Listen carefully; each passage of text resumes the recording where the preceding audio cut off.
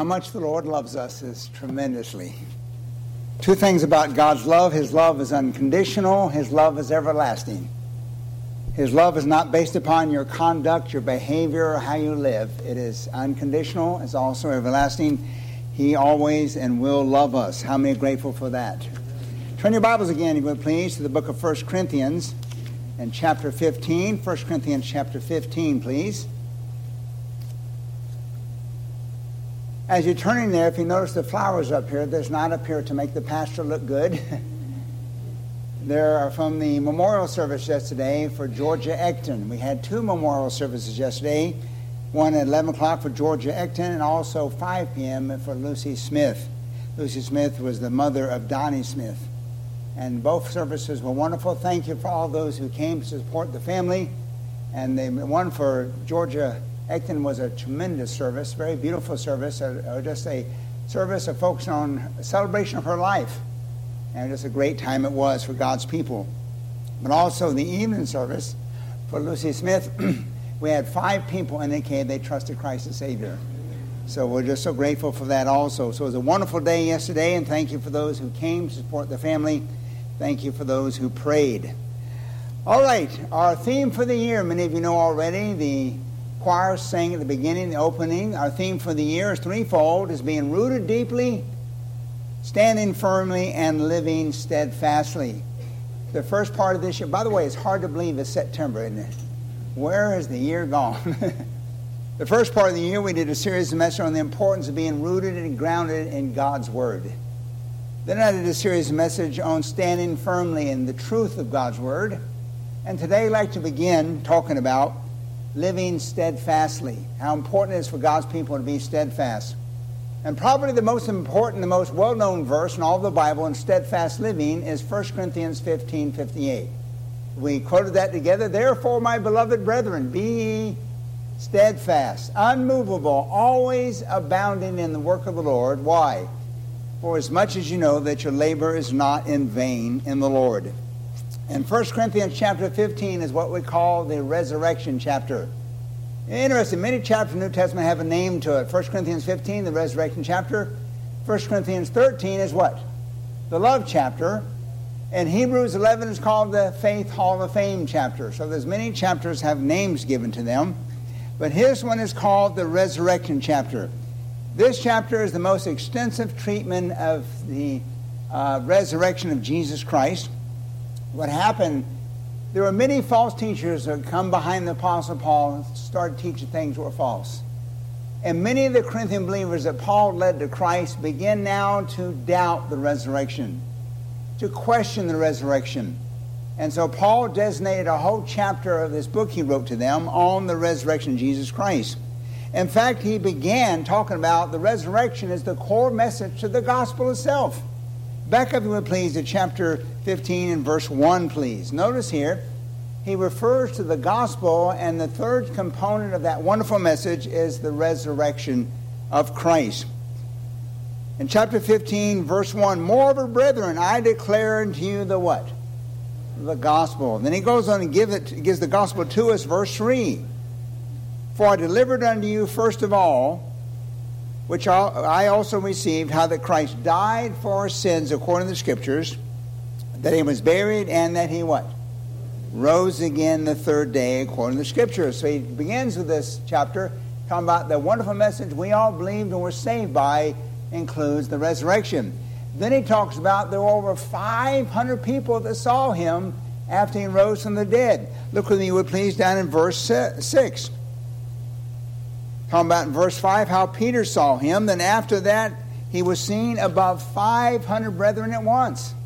Talking about the witnesses that saw his resurrection from the dead, for his body he rose again in, and he is alive today. Then after that he talks about that if you deny the resurrection, you're denying Christ's resurrection. He says there in verse 12, now if Christ being preached that he rose from the dead, how say some among you that there is no resurrection from the dead? But if there be no resurrection from the dead, then Christ is not risen. So basically, he said, if you deny the resurrection, you deny that Christ rose from the dead, and how important that is. Then he went on to say in verses 14 through 19, that 6 things will be true if Christ be not risen. Do not read that. That's not in the message today. But the whole chapter focuses on that.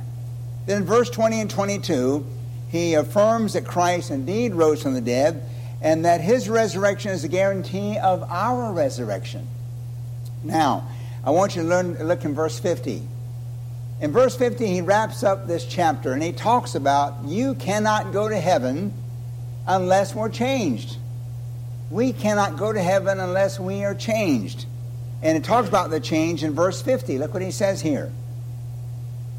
Now this I say, brethren, flesh and blood cannot inherit the kingdom of God. In other words, this body you're living in won't go to heaven. There must be a change. And of course that change happens when Christ returns and we're resurrected. It says, neither doth corruption inherit incorruption. This body is a corruptible body. One day it's going to die. But one day I'm going to get a new body that will live forever. So there must be a change in us before we can go to heaven. And I want to share with you, he concludes this chapter with 3 great truths. First of all, he talks about a wonderful new truth, a glorious victory, and a tremendous motivation. So let's begin in verse 51. We're going to call wonderful truth a wonderful new truth. Look how he begins in verse 51. He says, behold, I show you a what? Mystery. What does that mean? What is a mystery? A mystery is a truth revealed for the first time. Basically, a term refers to a truth hidden in the Old Testament and given to us, revealed in the New Testament. Here he's talking about, we're going to see more clearly later on, the rapture of the church. When the Lord comes back for his saints. It's revealed for the first time here in 1 Corinthians chapter 15 by the Apostle Paul. It's explained later in detail, we're going to look at in a moment, in 1 Thessalonians. If you would hold your finger right here in Corinthians, go now to Ephesians. Here it explains what a mystery is. Ephesians chapter 3, please. Page 1646 if you're using a church Bible.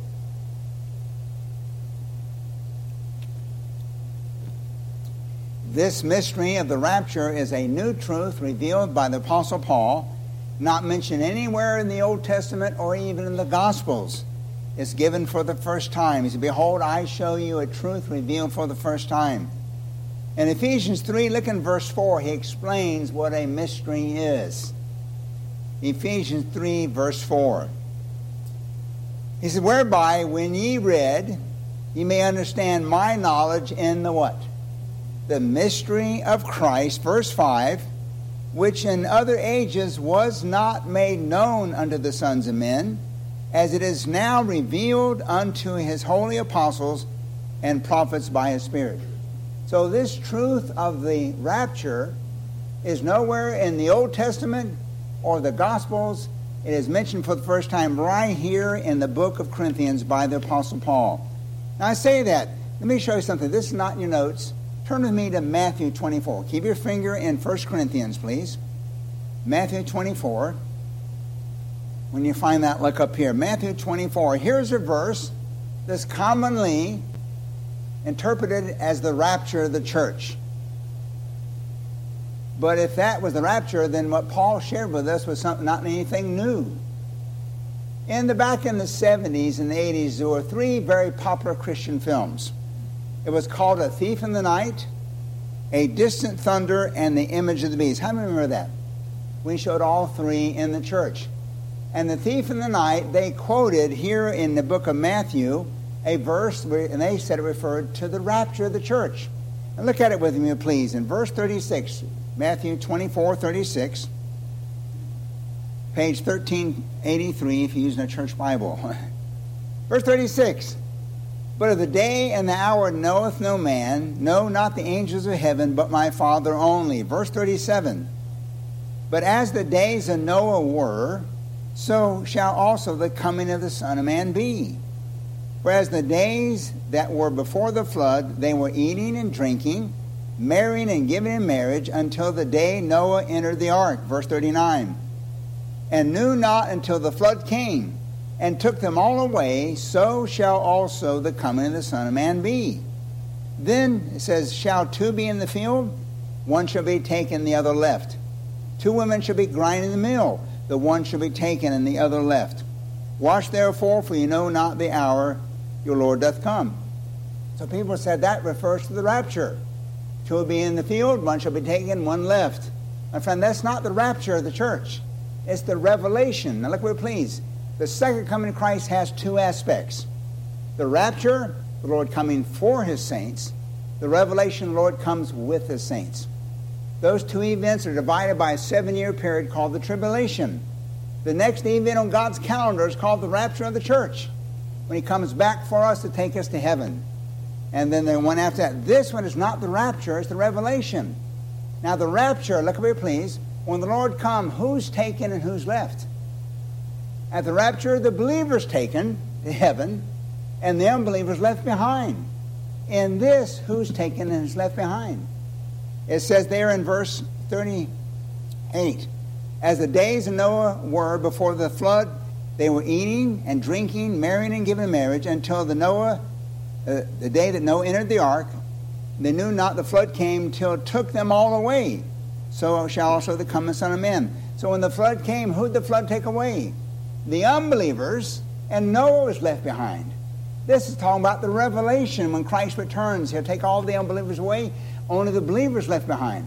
However, the rapture is when he comes and takes the believers away, and unbelievers left behind. So this is not talking about the rapture. The rapture was not revealed to us until 1 Corinthians chapter 15. So that's a misinterpretation of that. I thought I'd give you a little freebie there. But by the way, go back to 1 Corinthians if you're still there. 1 Corinthians 15. Here he reveals a wonderful new truth called the rapture of the church. Now, what makes this truth wonderful? Why is this a truth we can rejoice in? First of all, the wonderful truth is this. Some believers will never die. There will be a group of Christians that will never experience physical death. It says there in verse 51, behold, I show you a mystery. It goes on to say, we shall not all what? Sleep. That is not talk about the person on the back row snoozing as the pastor preaches. Not talking about what you do at nighttime when you're in bed. It's not talking about that. The word sleep, we shall not all die. There will be a generation of believers that will never experience physical death. Because when Christ comes, we'll just be snatched away and never experience death. How many are looking forward to that? I believe this will be in our day, but if not, that's why you ever heard the term, I'm not looking for the undertaker, I'm looking for the what? Upper taker. Now, when Christ comes back, we shall not all sleep. But the next one, so the great truth is, some believers never die. Boy, you're going to save a lot of money. My friend, funerals are getting expensive. And so, I don't know about you, I hope I don't have to pay. My wife doesn't have to pay for a funeral. I'm just going to go to heaven.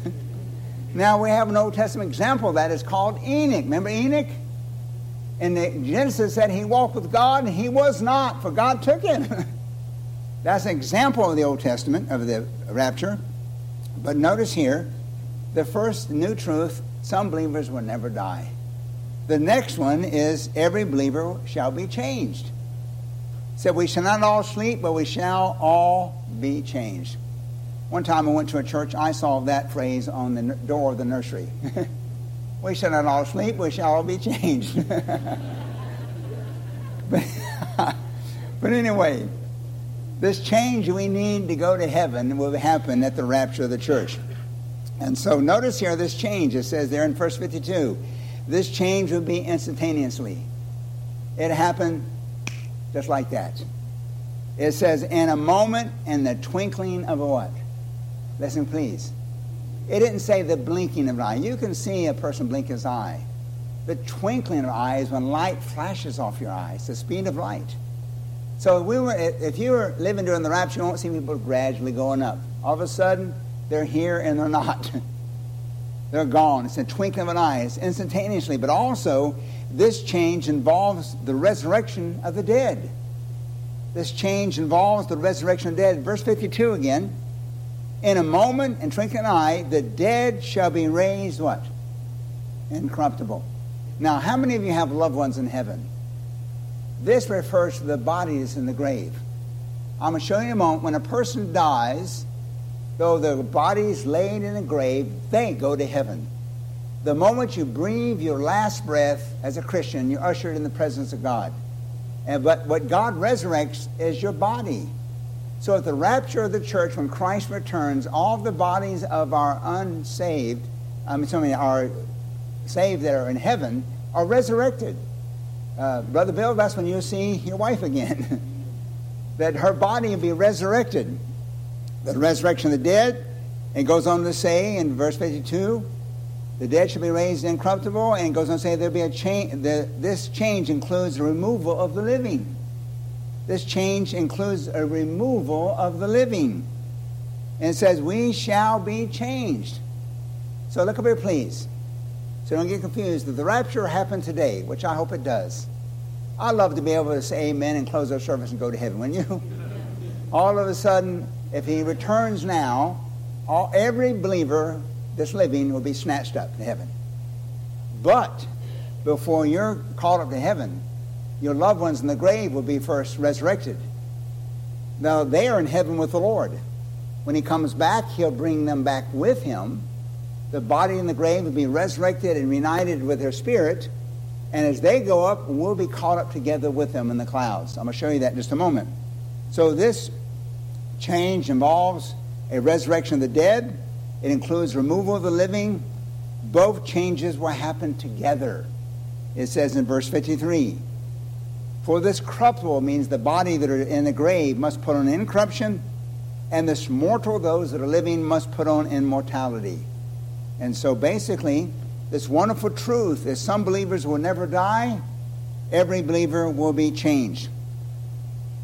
Lastly on this point, this truth is given to comfort us. This truth is given to comfort us. Go with me now, keep your finger in Corinthians, to 1 Thessalonians, please. 1 Thessalonians chapter 4. Here is a detailed description of the rapture of the church. 1 Thessalonians 4:13. Don't let me lose you, please. I'm going somewhere with all this. 1 Thessalonians, page 1664, for those using a church Bible. One person said, Pastor, I have my own Bible. I look up the page number you gave, and I couldn't find it. This is for the church Bible. Bible have a different page number, so if you don't have a church Bible, then hopefully, let me give you a hint. In the front of your Bible is a table of contents. Exactly what page it's on. 1 Thessalonians chapter 4, verse 13, please. Here Paul speaking to Christians. He said, but I would not have you to be ignorant, brethren, Christians, concerning them which are what? Talking about those that have died in Christ. Which are asleep, that you sorrow not, even as others which have no what? Look up here, please. The Lord acknowledges sorrow we have when we lose a loved one. When you lose a loved one in death, there is sorrow. But listen, please. It is sorrow with hope. The word hope means the joyful anticipation that you'll see them again. Yesterday in the evening memorial service, I gave the gospel and told them how they can be certain of seeing Lucy Smith again one day if they trust Christ as Savior. And I said, can I say this reverently and calmly? If you've never trusted Christ as Savior, you have no hope of seeing Lucy again, because Jesus is the blessed hope. And if you have loved ones in heaven today, if you're not saved, you have no hope of seeing them again. But if you are saved, yes, we sorrow at their loss, but it's sorrow with what? He said that you sorrow not as others which have no hope. So yes, there's sorrow, but it's sorrow mingled with hope of seeing them again one day. But notice he goes on to say, there in verse 14, for if we believe that Jesus died and rose again, by the way, that's the gospel. The key, what's required of us to be involved at the rapture, is if I trust Christ as Savior. If I believe the gospel that he died for me, was buried, and rose again. So what he says here, if we believe that Jesus died and rose again, read on, even so them also which sleep in Jesus will God what? Notice carefully, will God what? Bring with him. Look here, please. So may I use Georgia Ecton? That's so fresh on our minds. When she breathed her last breath, my friend, she went to heaven. Absent from the body is what? Present with the Lord. And when the Lord comes back, the Lord brings her back with him. Now, there's a false teaching today is called soul sleep. Many churches teach this.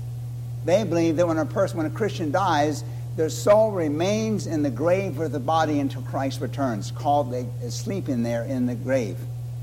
My friend, if your soul is with your body in the casket in the grave, somebody buried you alive. Because James says, as the body without the spirit is dead. So the moment you breathe your last breath, your spirit leaves your body. If you're saved, absent from the body, present with the Lord. And so you're in heaven. Your spirit's in, and your body's in the grave. So when Christ comes back, he'll bring you back with him. That's what it says there, the latter part of verse 14. Read on to verse 15. For this we say unto you by the word of the Lord, that we which are alive and remain unto the coming of the Lord shall not prevent. The word prevent means precede them that are asleep. What it's saying here, the rapture come now. If Christ comes back, this first aspect, the coming, talking about the coming for his saints. When he comes back for us, the dead in Christ shall rise first, and right after that, those that are living shall be caught up together with them. And it goes on to say that. We shall not precede them which are asleep. Verse 16, for the Lord himself shall descend from heaven with a shout, with the voice of the archangel, with the trump of God, and the dead in Christ shall rise what? My friend, that, may I use again to use the word we talk about George Ecton, her body be resurrected. She's in heaven, brought back and united with her body. The dead in Christ shall rise first, referring to their physical bodies. Verse 17, then we which are alive remain shall be what? Called up. Look at me, please. Some people do not believe in the rapture because the word rapture is nowhere found in the Bible. The word rapture is a theological term given to a biblical truth. For example, the word Trinity. How many believe in the Trinity? It's very taught in the Bible, though the word Trinity is nowhere found in the Bible. It's a theological term given to biblical truth. We get the word rapture from the word remain shall be caught up. You know what that means? Snatched away. So if the rapture happened right now, guess what? You'd be gone. It would snatch us away. Now the dead in Christ, the bodies of our loved ones that are in heaven, their bodies will be resurrected first, and we will be caught up together with them. Read on.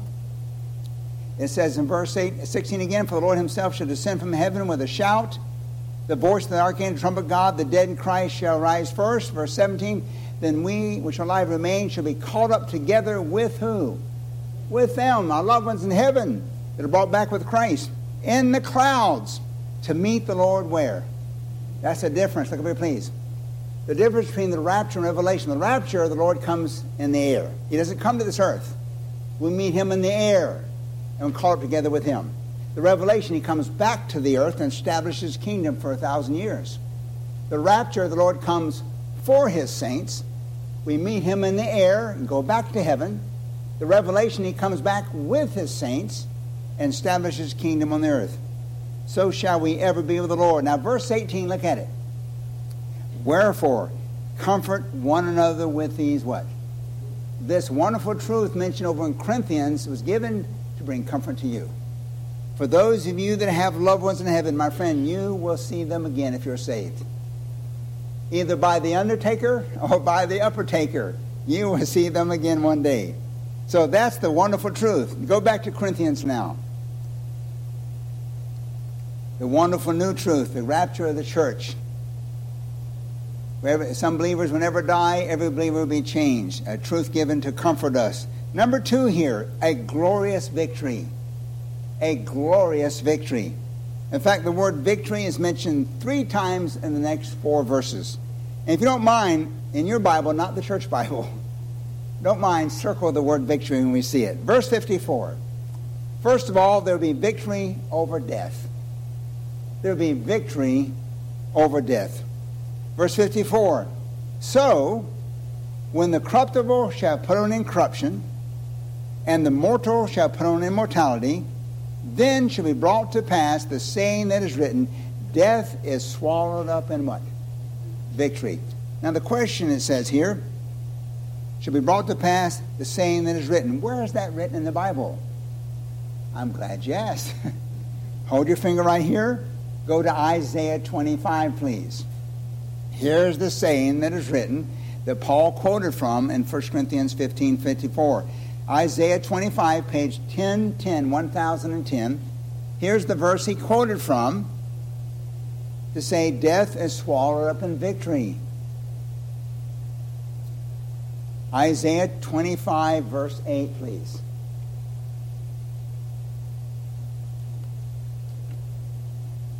In verse 8, it says, he will swallow up death in victory. Verse 8. And the Lord will wipe away tears from all their faces. The rebuke of the people he shall take away from all the earth. The Lord hath spoken. So this is the verse which Paul spoke from when he said, death shall be swallowed up in victory. The Bible says the last enemy is death.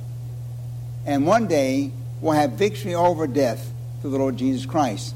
Not only victory over death, but also victory over the grave. Go back to 1 Corinthians 15, verse 55, please. We'll see the word victory again. We saw there in verse 54, death is swallowed up in victory, the first time it's mentioned. There will be victory over death, verse 55. He says, O death, where's thy sting? O grave, where is thy what? You know what Paul's doing? Paul's taunting death and taunting the grave. To the Christian, death has no victory over us. The grave has no victory over us. And if someone said this, here the Apostle Paul taunts death as it were a bee without a stinger. The sting was sin that was revealed by the law, but it says here the law, that sting, death was conquered by Christ by his death on the cross. In Hosea 13:14 it said, I will ransom thee from the power of the grave. I will redeem thee from death.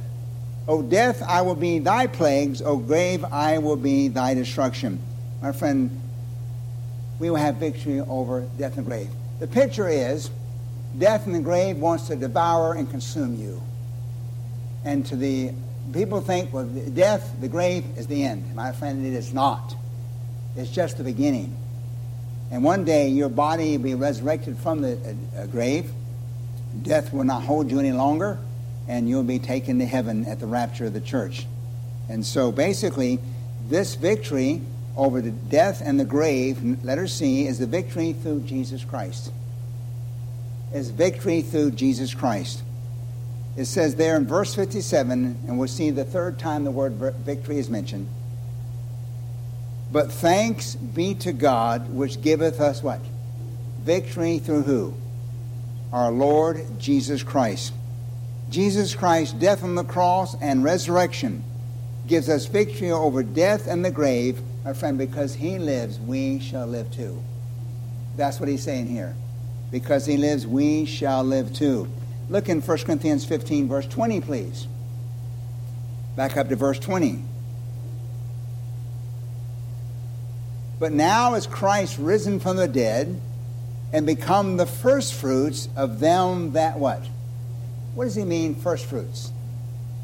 Now, the Jewish people in the Old Testament who were farmers knew what the first fruits. The first fruits were the first pickings of a crop that was planted. And the Bible says the first fruits went to God. And they were a way of saying thank you for the other crops that are coming in. My friend, Jesus Christ was the first fruits of all them that slept. He's the first one resurrected from the dead. And because he rose from the dead, we shall be raised too. And he goes on to say in verse 21, for since by man came death, who's the man who brought death? Adam. And by man came also the resurrection dead. Who's that man? The man Christ Jesus. Verse 22, for in Adam all die, even so in Christ shall all be made what? How many can say amen? My friend, what a great truth that is. So we talked about a new, wonderful truth. A glorious victory, and lastly, both of these are a tremendous motivation. Both of these are tremendous motivation. Now we get to our key verse in verse 58. Let me quote it for you again, then we'll take the verse apart. He says, therefore, now look over here, please. Most of you heard this 1,000 times, but if you hear it the first time, anytime a student of the Bible sees the word therefore, he needs to ask himself, what is that word therefore? It always refers what is previously mentioned. He says, therefore, my beloved brethren, be steadfast, unmovable, always abound in the work of the Lord, for as much as you know that your labor is not in vain in the Lord. What do you say when he says, therefore? Because of this wonderful truth, because of the glorious victory we have, the believers admonished to do three things. Because of the wonderful truth of the resurrection and of us going to heaven, and the glorious truth of the victory over sin and over death and the grave, he gives you three admonitions. Number one, stand firm. He says, be ye steadfast. That means stand firm. Steadfast means seated, sedentary, fixed, means being firmly established in your faith. Remember, these believers were doubting the resurrection. They're questioning the resurrection, even Christ's resurrection. He says, beloved, stand firm in what you believe. Don't compromise that. Don't let your belief in these truths be shaken or staggered. The next thing we're admonished to do, not only stand firm, but be fixed and stable. He says, be steadfast, unmovable. The word movable means be firm, fixed, stable, unmoved. Paul is saying, let nothing shake your faith, namely in Christ's resurrection, and your expectation of this wonderful truth of you being raised incorruptible and immortal. Don't let anything that. The word unmovable is very similar to the word steadfast. It's a little stronger word of that great truth. So Christian, because one day, either by the undertaker or the overtaker, you're going to go to heaven. And because you will have victory over sin, over the grave, and over death. He says, therefore, stand firm. He says, be fixed and stable. In fact, he tells us there in Colossians 1:23, continue in the faith, grounded and settled, and be not moved away from the hope of the gospel. And the third admonition is faithfully serve the Lord. Faithfully serve the Lord. And notice the latter part of the verse. He says, be steadfast, unmovable. Then he says, always abounding in the work of the Lord. This means always being engaged in doing the will and the work of God, in promoting his glory, advancing his kingdom, and sharing the gospel. That's what it means. But notice the two adjectives that describe this serving. He didn't say just, be steadfast and immovable, serving the Lord. He says, be steadfast and immovable, abounding in the work of the Lord. The word abounding has the idea of superabounding. That's something you can do exceedingly and excel in your life. But he not only says that, he says always abounding in the work of the Lord. My friend, if you're not serving the Lord, get busy. And if you are serving the Lord, continue to do it. As Christ returns, we ought to abound in serving him and always do that. Always abound means not only to be busy serving the Lord, but do so diligently, exceedingly, and excelling in doing this. And why? Pastor, why should I serve the Lord? I'm glad you asked. He goes on to say, the believer's certainty. For as much as you know, the word know means certainty. What can I be certain about? He goes on to say, the believer's labor for the Lord is never wasted. It's never in vain. For as much as you know that your labor is not vain in the Lord. Have you ever been discouraged in serving the Lord? Have you ever wondered if what you're doing is making any results? Many Christians don't see any results in witnessing. They don't see any results in doing this, and they just give up. I just give up. What Paul was saying here, don't give up. Please listen. Work done for the Lord counts for eternity. It earns eternal rewards. Here is a quote from the Life Application Bible. Listen carefully. Paul's saying this. Paul says, because of the resurrection, nothing we do is in vain or useless. Sometimes we become apathetic about serving the Lord because we don't see any results. Knowing that Christ has won the ultimate victory should affect the way we live now. Don't let discouragement over an apparent lack of results keep you from doing the work of the Lord. Galatians 6:9, Paul said, let us not be weary in well-doing, for in due season you shall reap if you what? Faint not. Let me give you an example. Many of you, probably most of you don't know this person. She's in heaven. Her name was Sis Kern. Sis Kern was a faithful member. This is back in the 80s when I first became a pastor. Faithfully, he was here every time the doors opened. Faithfully served the Lord. Every prayer meeting she'd come and she prayed. You know who she prayed for? She prayed for her son, Jimmy.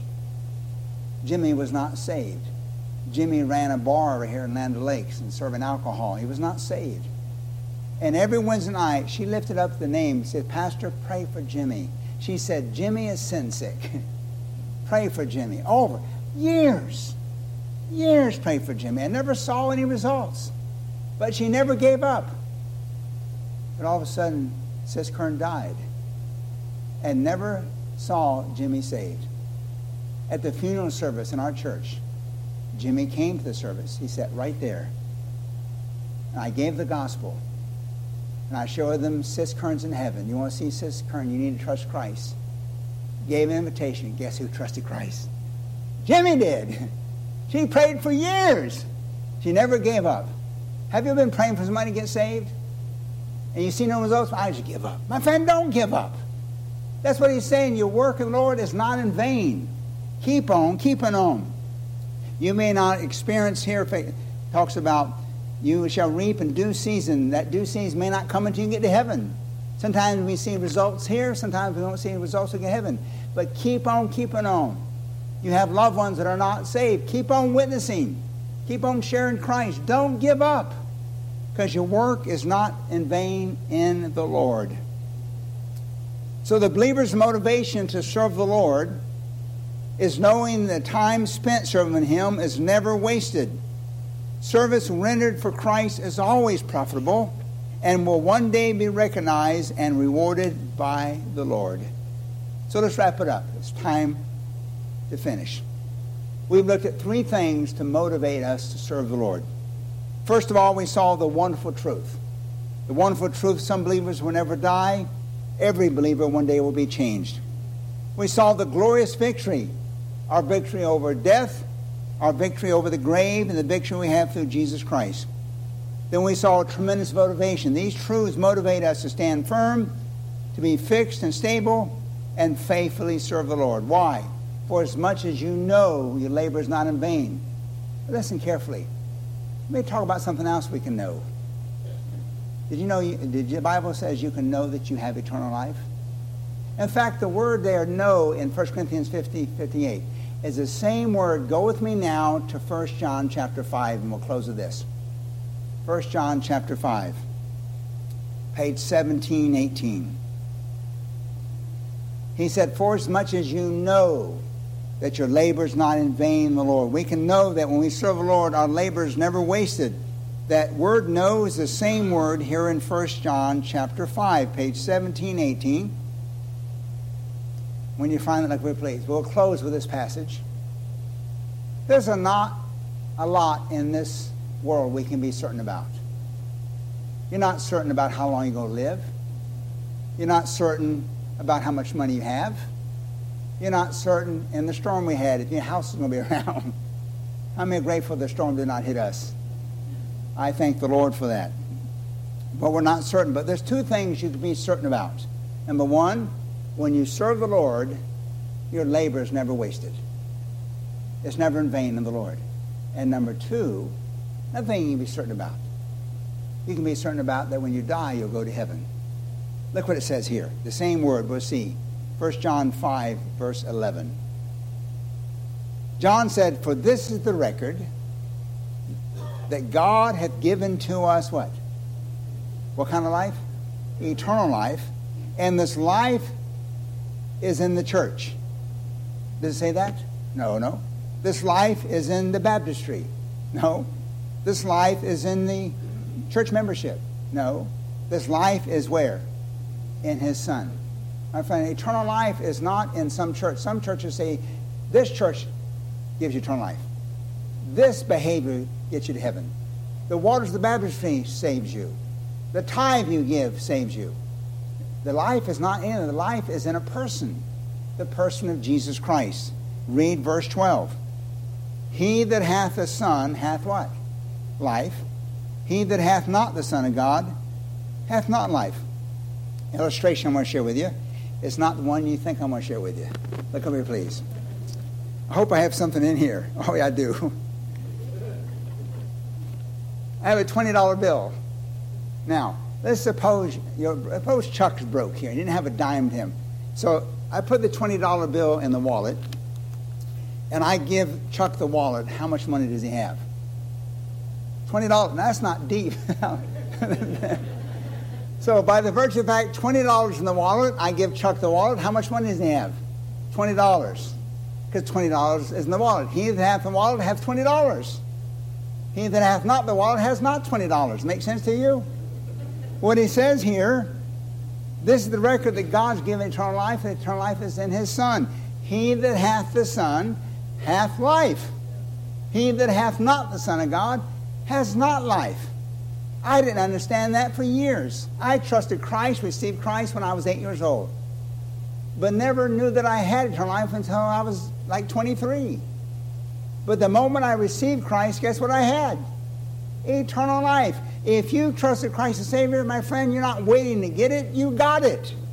He that hath the Son hath what? Because he is life. When you receive Christ, you receive eternal life. You say, Pastor, can I know that? Verse 13. These things have I what? Written unto you that what? So who is this written to? Believers. Those who believe on the name of the Son of God. Why? Read on. That you may what? Circle it, highlight it, that you may know that you have eternal life. Pastor, I haven't trusted Christ. It's written that you might believe on the name of the Son of God, so you can have it. Now come here, please. I went through life for years, though I was saved, hoping I'd go to heaven. Because I didn't know when I trusted Christ, God gave me eternal life. So let me say this to begin with. If you've trusted Christ, my friend, you're not waiting to get eternal life. You have it. The moment you receive Christ, you receive eternal life. Because he that hath the Son has life. And you say, Pastor, can I know that? When I was 23, I was working for the telephone company. Maybe you've heard this before. My fellow employee's name was Jack Green. Jack Green asked me, he said, Dave, if you die today, would you go to heaven? I said, I hope so. He said, do you know that for sure? I said, no. He said, would you like to know? I said, please. And he showed me this verse. I believed the Bible. I was very ignorant of the Bible. And he showed me 1 John 5:13.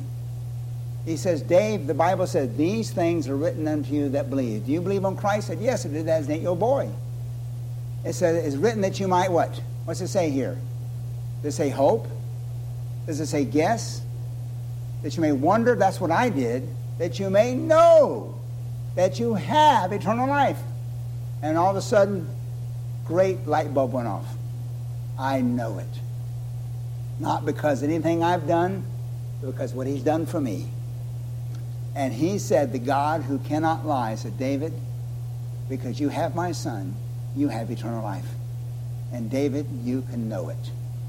In fact, do not turn there, back in verse 12. It said, this is the record, that if we don't believe the record God's given to us, we're calling God a liar. So if you're saved and you say, you can't know you're going to heaven, you're calling God a liar. Because God says you can know you haven't. How many can say amen to that? So basically, let's close with this. We're talking about a motivation to live steadfastly. The motivation to live steadfastly is one day we're all going to change. Either through the resurrection or through the rapture, we're all going to go up and be changed and go to heaven. At that time, we'll have victory over the death, over the grave through Jesus Christ. And that victory is a motivation for you to stand firm, to be settled, and faithfully serve the Lord. Why? Because you know that your labor is not what? In vain. One day you'll be rewarded. And one day you'll hear the Lord say, well done, thou good and faithful servant. I don't know about you, I'm looking forward to that. I want to say, I hope he doesn't look at you and say, I'm glad you're here. But more than that, well done, thou good and what do you say? Faithful servant. And so I encourage you, if you're saved, maybe you quit witnessing to someone because you just gave up. Maybe you quit trying to do something for the Lord because you saw no results. Don't quit. Keep on keeping on. Be steadfast, immovable, always abounding. You may not see results in this life. My friend, one day, I bet you, I don't bet you, I know that Sis Kern, when she went to heaven, all of a sudden Jimmy showed up. Oh, I bet she was shouting. Because her son she prayed for years was finally there and trusted Christ at her homegoing service. So if you're saved, my friend, serve the Lord. Don't just serve Him, abound in serving Him, and always do so. And because you know you labor not in vain. But if you're not saved, let's close with this. Let me close with this. And I asked this at the funeral service yesterday. I asked the people, if you had died today or 10 years from today, would you go to heaven? Let me ask by the raise of hand this morning. How many of you know, by the raise of hand, how many know for certain that if you die today, you'd go to hell? Raise your hand.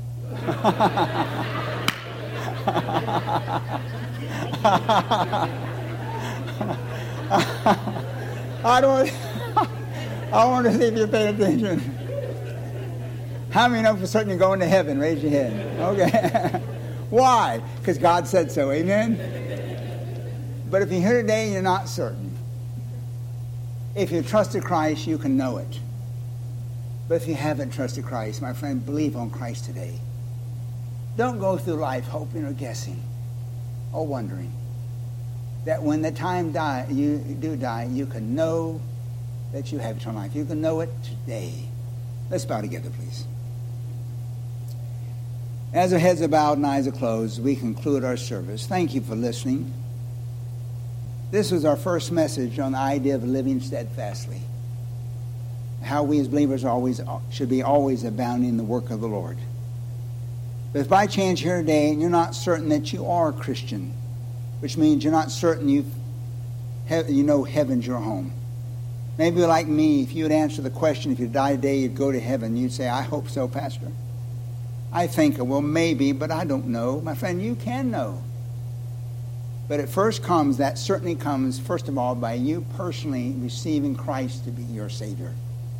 Trusting Him to save you and give you eternal life. And my friend, you can do it right now. Chances are most of you have done this. I saw that by raise of a hand. But if you could not raise your hand, why not trust Christ now as your Savior? You can do it right where you're sitting. Whether watching by live stream or in this service, you can place your dependence upon Christ to save you. And the Bible says the moment you do that, He will save you. He will forgive you. He'll give you eternal life. Pastor, how do I do that? Why not talk to God? And right now, maybe just say something like this in your own thoughts. Only God knows your thoughts. You cannot go wrong. Maybe say something like this. Just say, Dear God of heaven, I admit that I'm a sinner. And because I've sinned, I deserve your punishment. But God, I believe that Jesus, your Son, was punished in my place. That Jesus Christ, as my substitute, suffered, bled, and died for me. He was buried, and I believe He rose again. And God, realizing I cannot do anything to save myself, God, I'm trusting Christ.